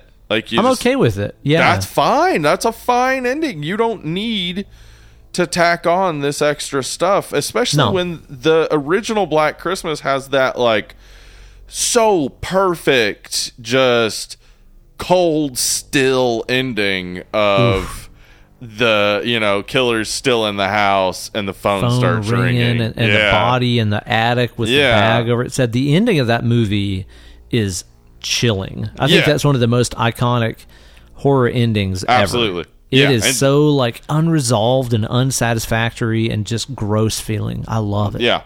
And they could have done something with that. They could have had Kelly and Lee leave, and maybe we see Billy somehow like escape or something, and that like there's something to fear about in the ending or something. But no, instead of it being this just like quiet creep, it's the exact opposite. Big like hospital fight scene ending on impaled on a Christmas tree, which again we both agree is awesome, very cool, but it doesn't.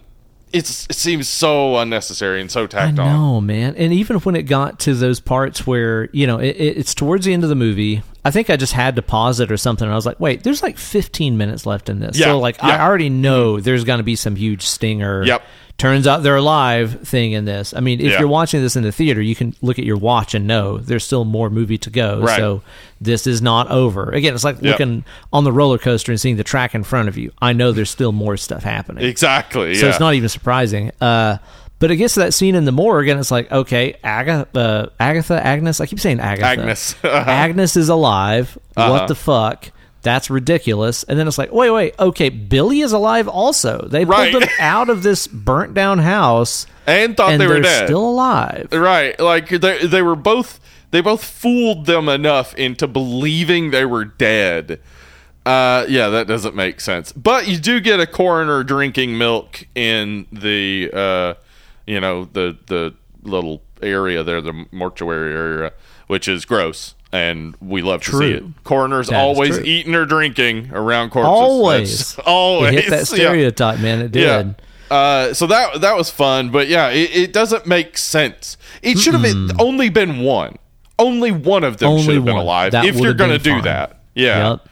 And you had that weird moment in there where Lee finally opens the Christmas present that her sister gave her, and it's like this watch, and it seems like it's supposed to be significant, and maybe some kind of message about chosen family. Sure. Which is great. I mean, I'm a huge, huge proponent of chosen family over blood family. I mean, that's great to me. But then it doesn't really do anything with that. No. It feels like there must have been something more to that, but we don't know what it is. So, it just doesn't feel very significant in that moment. No. I agree. Like, there are so many little issues with the script that make it, like, overall hurt the quality of the film, like, in major ways.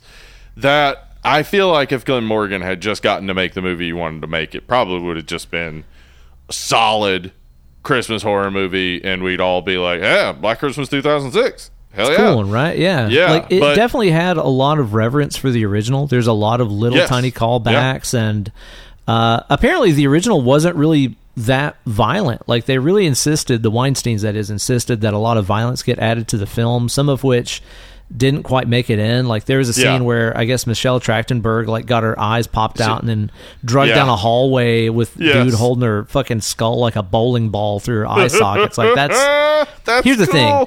That's so cool and that's so brutal. And then I think about how the Weinsteins just wanted to see more women getting decimated, and I'm like, okay, gross. Yeah, they're fucking gross. Yeah, gosh, it sucks too, because like it could just be fun. Like you can have a movie where because these characters, these women are proactive. They're all doing stuff. Nobody's like a damsel in distress or anything. Everybody could be just badass, and so when they die, it's just like anybody dying in a horror movie. But no, as you said, they do seem to revel in it, and they seem to, especially when it's not the original vision. Nor in when we look back at the original 1974, it's got moments, but not a lot is shown. It's got the scenes up in the attic with the plastic bag over the head and stuff that are like, whoa, that's crazy, but it's also like not that level of violent. But I don't hate it. Like, that's the thing, is I love the gore. I love what they did, because the practical gore that they put together looks so good. I would not complain about any of the gore in this, for sure. It is very graphic. It's very visceral. It's very brutal and sudden a lot of times. Dude, one shot in here in particular that I was like fascinated by and watched a couple times.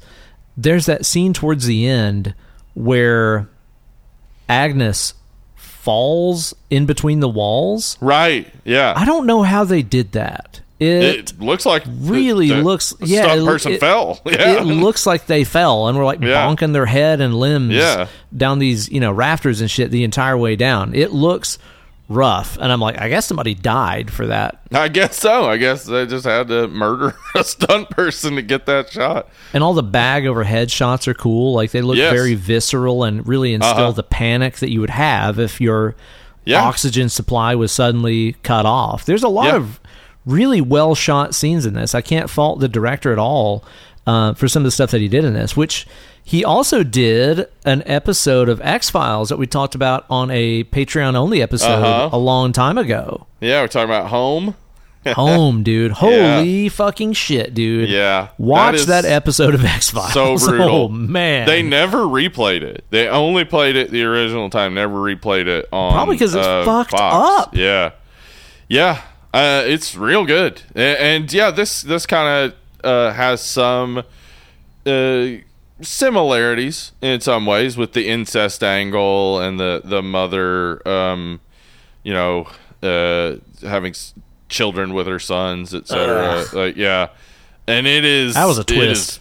Boy, that's a visceral, gross episode. It is oof. But this does take, and Glenn Morgan and James Wong worked a lot on X-Files, so this has an X-Files feel to it. A little bit.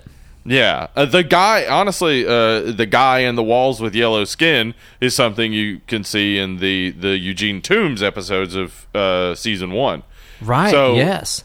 There's definitely like X-Files influence in this that I think is probably part of why I enjoy it so much. Like, I like that vibe, and I like that they brought some of that into this, though this is sillier and more over the top. Like, it's crazy when you get to the gore, like just how unflinching it is, but how it's also kind of silly. Like, it's a little bit wacky. Like, when he's pulling out the eyeballs, it's just kind of like it just elicits a laugh out of me sometimes because it looks so goofy. Oh, but it's it so looks over great. the top. Yeah. Just unflinchingly brutal that you can't help but laugh and also wince at the same time. Yeah. Yes, exactly. Oh, man. What did you think about getting more backstory about Billy? To me, this was a real Halloween versus Rob Zombie's Halloween kind of thing where... Well, I like Rob Zombie's Halloween, so... Right. So Yeah. you're probably okay with it. Like I'm okay with I'm it, kind yeah. of at odds because I love the fact that in the original, and I know I said I wasn't going to compare it to the original much, but I love that unknown, unseen, mysterious presence of Billy. Like, we don't even know that Billy's his name. Like, it's just something that is said on those phone calls a Right. bunch of times in the original. We never see him. We never know anything about him. It But, yeah. makes it very imposing, very, I don't know, maleficent, just having this unknown presence killing these people in this movie. Whereas in this one, it gives us everything. Almost could make you sympathetic because his childhood is so fucked up. It's kind of real hard bad, to yeah. Mm-hmm. hate him, kind of like Michael Myers in Rob Zombie's Halloween. How do you Yeah. feel about it? I think it's great. I mean, I don't think you can do the other thing. It's not possible. It's already been done. Yeah. Yeah, like, and it's also not 1974 anymore. It's 2006. Everybody in this has a cell phone. Like, you're just not going to be able to pull the, oh, nobody knows anything about the guy living in our walls. Like, Of course you do. There's the internet. Like, you There's can the pull up internet, how many yeah. people have died in that house and find out the whole Exactly. story instantly. Of course you can, Right. right? It's kind of Yeah. like the original story is not tellable in the modern Right. world. Yeah, so all you could do then is do, a period piece. And then what's the point? We've got it. 1974, That's the same Black movie Christmas. then, yeah. It's great. So, Right.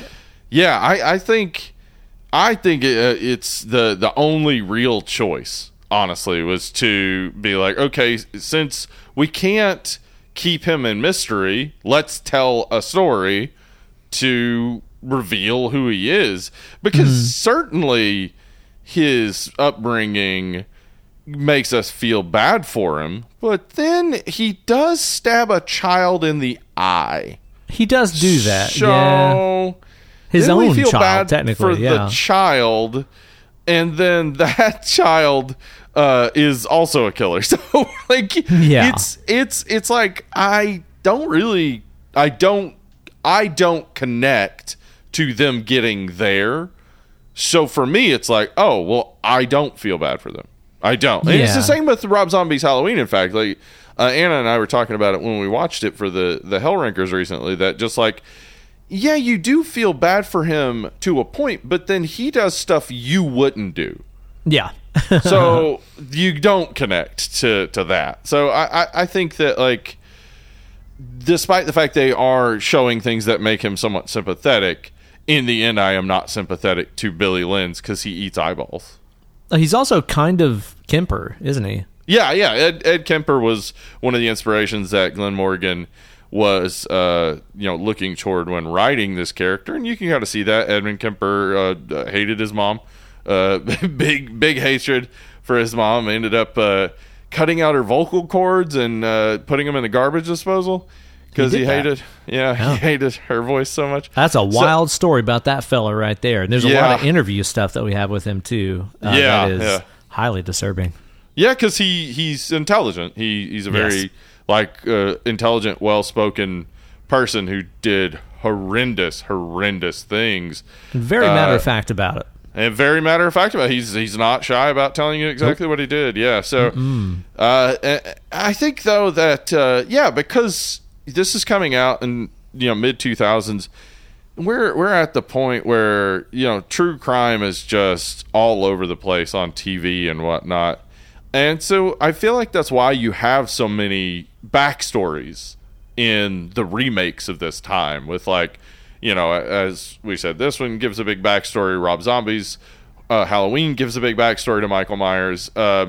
Also, several others. Not Friday the 13th, but the Nightmare on Elm Street tries to give like a more in-depth backstory of Freddy Krueger. Like, it's all about trying to, I think, connect to that true crime audience who has heard all the terrible upbringing stories and are titillated by that. So I understand why they were doing it. I also understand why people don't love it, because it draws away a lot of the mystery of the character. And so many of us growing up through the 80s and 90s, we had mystery killers, people who you just couldn't read because hockey mask or spray painted Shatner mask. Shatner mask, yeah. Like, you know, so that's one way of doing things, but I think there's no problem with the other way.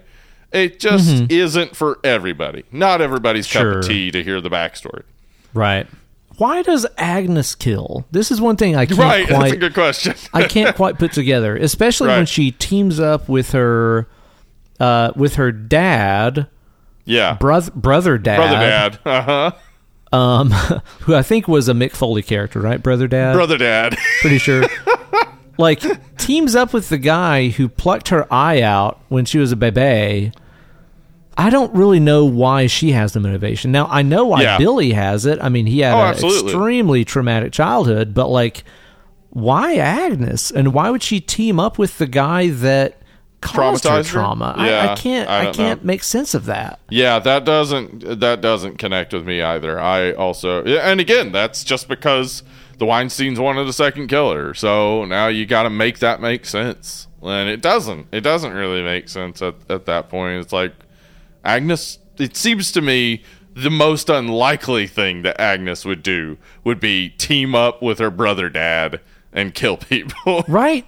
Yeah, it doesn't seem like that would happen to me, so I don't really know about that. There were some problems with the release of this movie. It was a huge flop. In fact, the director said, like, if this movie didn't do well, he'd never direct a movie again, and it didn't do well, and he's never directed a movie again. Well, I mean, it made $21.5 million on a $9 million budget. That's okay. That's better than I thought. Yeah, that's pretty good. Yeah. I mean, I don't. I think the reviews-wise, it certainly wasn't received well, but I think it probably didn't make enough money for the Weinsteins, I would say. Well, and that's kind of the factor that I wonder about. Yeah. Is like, is it the fact that it didn't make enough money that made him not want to direct again, or is it just his experience working with the piece of shit Weinsteins that made him be like, I don't want to be a part of this industry? That seems more likely to me. Yeah, seems way more likely to me, too. That, you know, especially because he did a good job. Like, he really did a good job. Like, especially compare the Nightmare on Elm Street remake. Like, not even close. Which also stars like, one quality. of our characters from this, right? Yeah, not even close though in terms of like quality. So he did a good job. The Weinsteins just they suck. They suck. That's kind of the final conclusion on that. That the Weinsteins suck so much that it wouldn't matter if this movie had made hundreds of millions of dollars. He probably didn't want to work with them ever again. Didn't want to work with them. Yeah. And you know, this suffered something that I've seen other properties suffer from. I've seen my own YouTube videos suffer from, and I can go back and now be like, well, of course. This movie came out on Christmas Day. And okay, which is a blockbuster day normally. Like, if people are going to see a movie, it's the family going to see one of the big titles. Exactly. Which is probably not Black Christmas 2006. Yeah. But then the problem is, and again, I'm thinking in my own terms of like years ago on my YouTube channel, I would always release like something very Halloween oriented on, you know, Halloween, like on the worst day to do it. The worst day to do it, because here's the thing. It's over. The very next day, nobody gives a shit. Yeah. Like, after the entire, you know, for most of us, like a month worth of being bombarded by Christmas shit, you release something on Christmas, the next day it's expired. Yep. It's like putting out a fresh fucking jug of your finest milk in the store that expires that day, and it doesn't sell, and you're bummed out. It's like, well, yeah, it's expired tomorrow. Nobody cares about it as soon as it's out. Essentially, the Weinsteins did everything they could to make sure this movie failed. Exactly, dude. Fuck them, man. Fuck them. Yeah. No, I think like, yes, you're right. If this had released late November, early December, people would have seen it, maybe.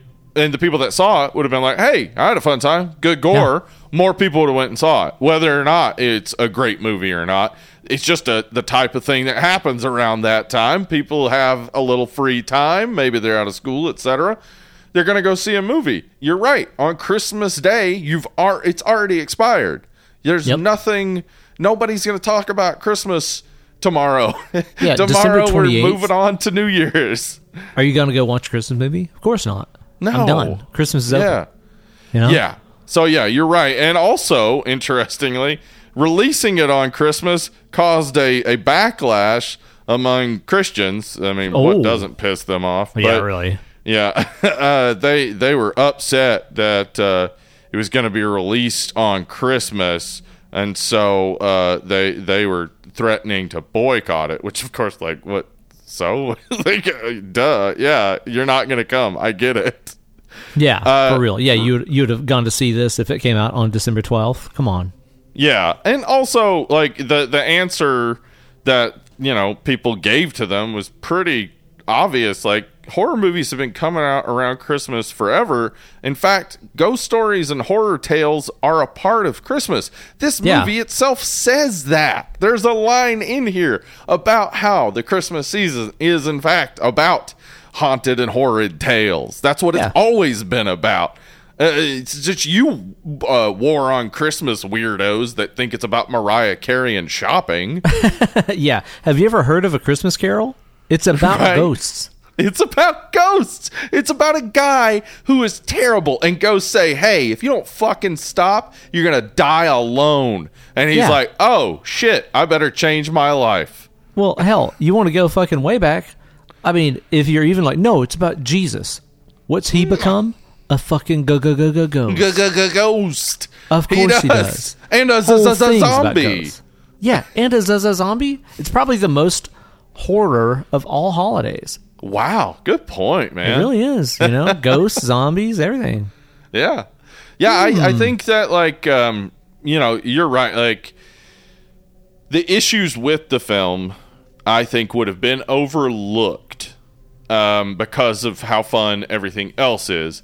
If this had been released in a timely fashion, and if the Weinsteins had not interfered and insisted on a second killer, this would probably be a Christmas horror movie that people talk about. Whether it would ever be anyone's absolute favorite or not, I don't know. But it would be one that people remember fondly. But the Weinsteins, they have to meddle. They have to come in and screw with everything.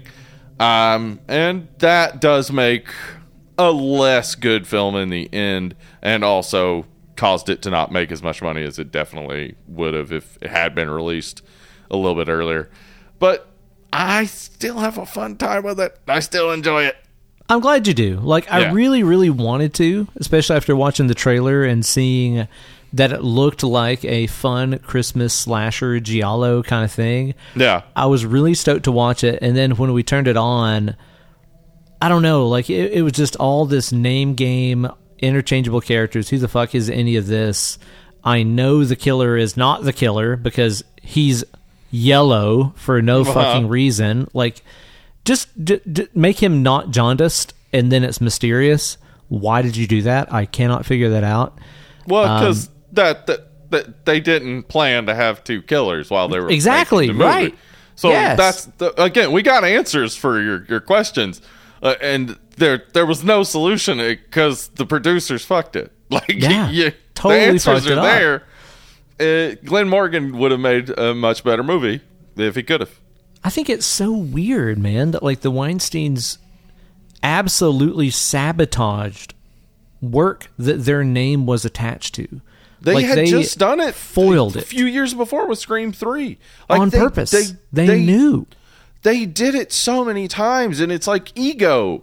They probably just wanted to say that they made a decision about the film. And so they made a stupid fucking decision and then forced it because they need to feel like they're in charge and have power. It's such pieces of shit, man. Yeah, it sucks. Fuck them, man. Yeah. Fuck them.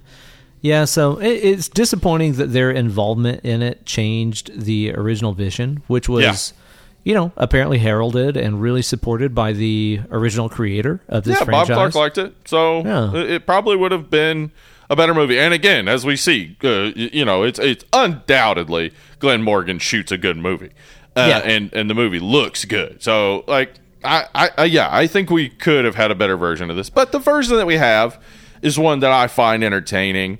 It's, you know, we're coming to rating this, I would assume, right? Yeah, it's you know, it's not above the original. It's certainly not above some of my other favorites, like the Finnish one. Damn it! Oh yeah, that one. Fuck. What is it called? Holy shit! We did it on the show. Forgot. Yeah. What's the matter with us? I don't know. It's not above that or something like Krampus. Krampus is one I certainly love, but it's for me. It's in regular rotation now. Every Christmas, I am watching it along with something like Anna and the Apocalypse, which I know you also don't like. Right. But I very much find this entertaining and fun, and I like the cast so much. Like it, I just think like this is probably the hottest cast you could put together in 2006. I'm just thinking. Mm-hmm. And that to me is fun. And then the gore, and I like the backstory. Don't love the ending. I'd say for me it's like it's above average, but we've talked about it. It's got its problems. I would say like a 6 to a 6.5 for me. Yeah. I'm glad that you like it. I'm glad that you found another Christmas horror movie slasher that you dig, that you'll enjoy year after year. I don't see myself revisiting this one. I had such a problem with how interchangeable the characters are and how the name game just got ridiculous. The pacing of the movie was really odd to me, and some of the editing choices, which, again, I acknowledge are probably not the director's original vision, but more due to studio interference. Sure. There's so many scenes where it's like 5 seconds with this character, and then total scene change. Now we're with this character for 10 seconds, then we're back over here. Now we're back over here. It's like very ADD in the editing choices, and I don't think that that's any fault of the director. I think that is just them trying to tell the story that the studio made them tell, which is a bummer. You know, I can only rate this as what I saw, because I never saw the original vision of what this was supposed to be. But yeah, I had a hard time with a lot of the things in this movie, even though there were good moments. There was some great cinematography.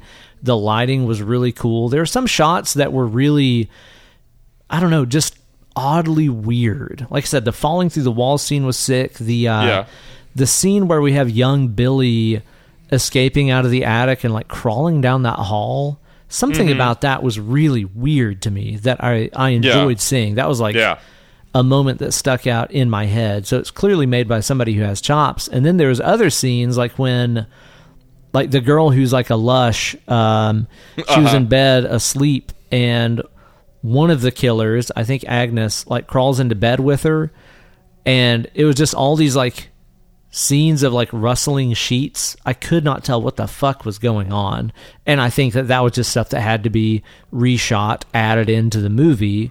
Due to the demands of Harvey and Bob Weinstein. That was on purpose. They weren't showing us what was happening, and then later her arm is over her eyes. So again, we don't know what happened, then the reveal. I think this is a movie that if you watch a second time in a few years when you've forgotten about it, you're going to be like, why did I hate this again? Who knows, man? I do that with movies sometimes, you know? But for me, first time watch, wasn't in love with it. I'm going to go like a 3 on this one. Okay. Yeah. Bit lower, but maybe that's not the opinion of our loyal and lovely listeners. Maybe we need to find out from them over on our Facebook page. That's right. Head on over there with your boys. Mm-hmm. We got that Facebook. We got the Instagram. We got all the whatnots over there on the Linktree page. Linktree/Dead and Lovely. Yeah. But also, guess what we got? Patreon. Patreon.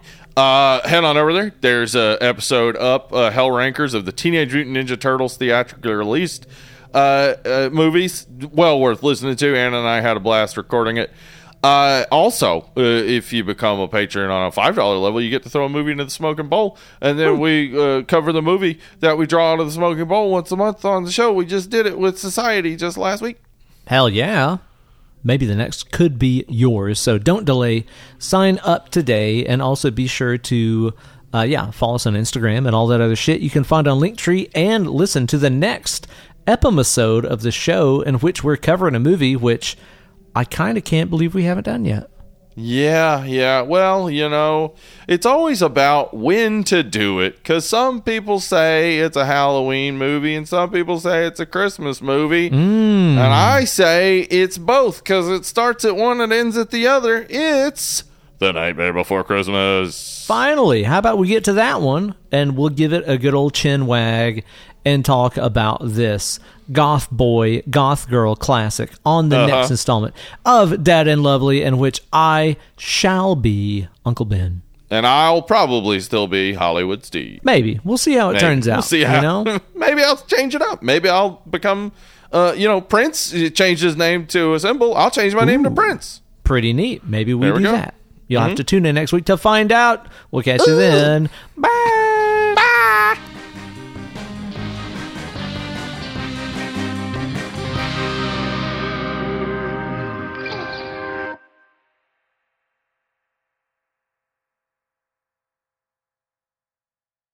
Now, I've had something on my mind this week, with it being the holiday season and all. I just want to point out something that I think is extremely unfair, okay? Okay, point out. I'm here to bring justice to things that I think are not being done right. I'm here just to try to make things fair. All I right? know that about you, yeah. Mm-hmm. Everybody's beloved Christmas favorite, A Christmas Story, right? We got Little Ralphie, You'll Shoot Your Eye Out. Mm-hmm. And, of course, since that movie, everybody has been all crazy about that leg lamp, right? It's like, a leg lamp, Christmas Story, fishnet leg with the light bulb at the top and stuff. It's in the very movie that we watched today. That's true. That is very true, yes. And again, it's given a free pass, right? Yeah. Mm-hmm. Okay, but fucking Ed Gein does it, and everybody's in an uproar. Come on. That's a good point. Why is one leg lamp okay and another one is monstrous? You know what it is? It is? It's the people that have the balls to be outsiders, and they're the first to come across ideas like leg lamp. That's true. It's always the innovators, right? Yeah, then it's like, burn him at the stake, and then 20 years later, we're all Maybe doing some leg lamp. Maybe some leg lamp. Maybe we'll try this out. Hey, what about a leg lamp? Hey. Is that Jimmy Stewart? Was he a leg lamp aficionado? Jimmy Stewart probably had a leg lamp. Probably. I'm thinking. It's unfair, and I just want to see it stopped right here. No, I'm with you. We need to get a petition going. Leg lamps. Normalize leg lamps. Okay? I mean, what? Okay. Let's just say, for instance, somebody loses a leg. We're just supposed to throw that away? We're not really, supposed right? to, put some electrical wiring inside and turn it into a lamp? It's called upcycling. Look it up. Look it up. Okay? Don't be mean to Gein. Don't be mean to Gein. We're Ed Gein supporters now. We've turned the page, and it's all in the name of justice.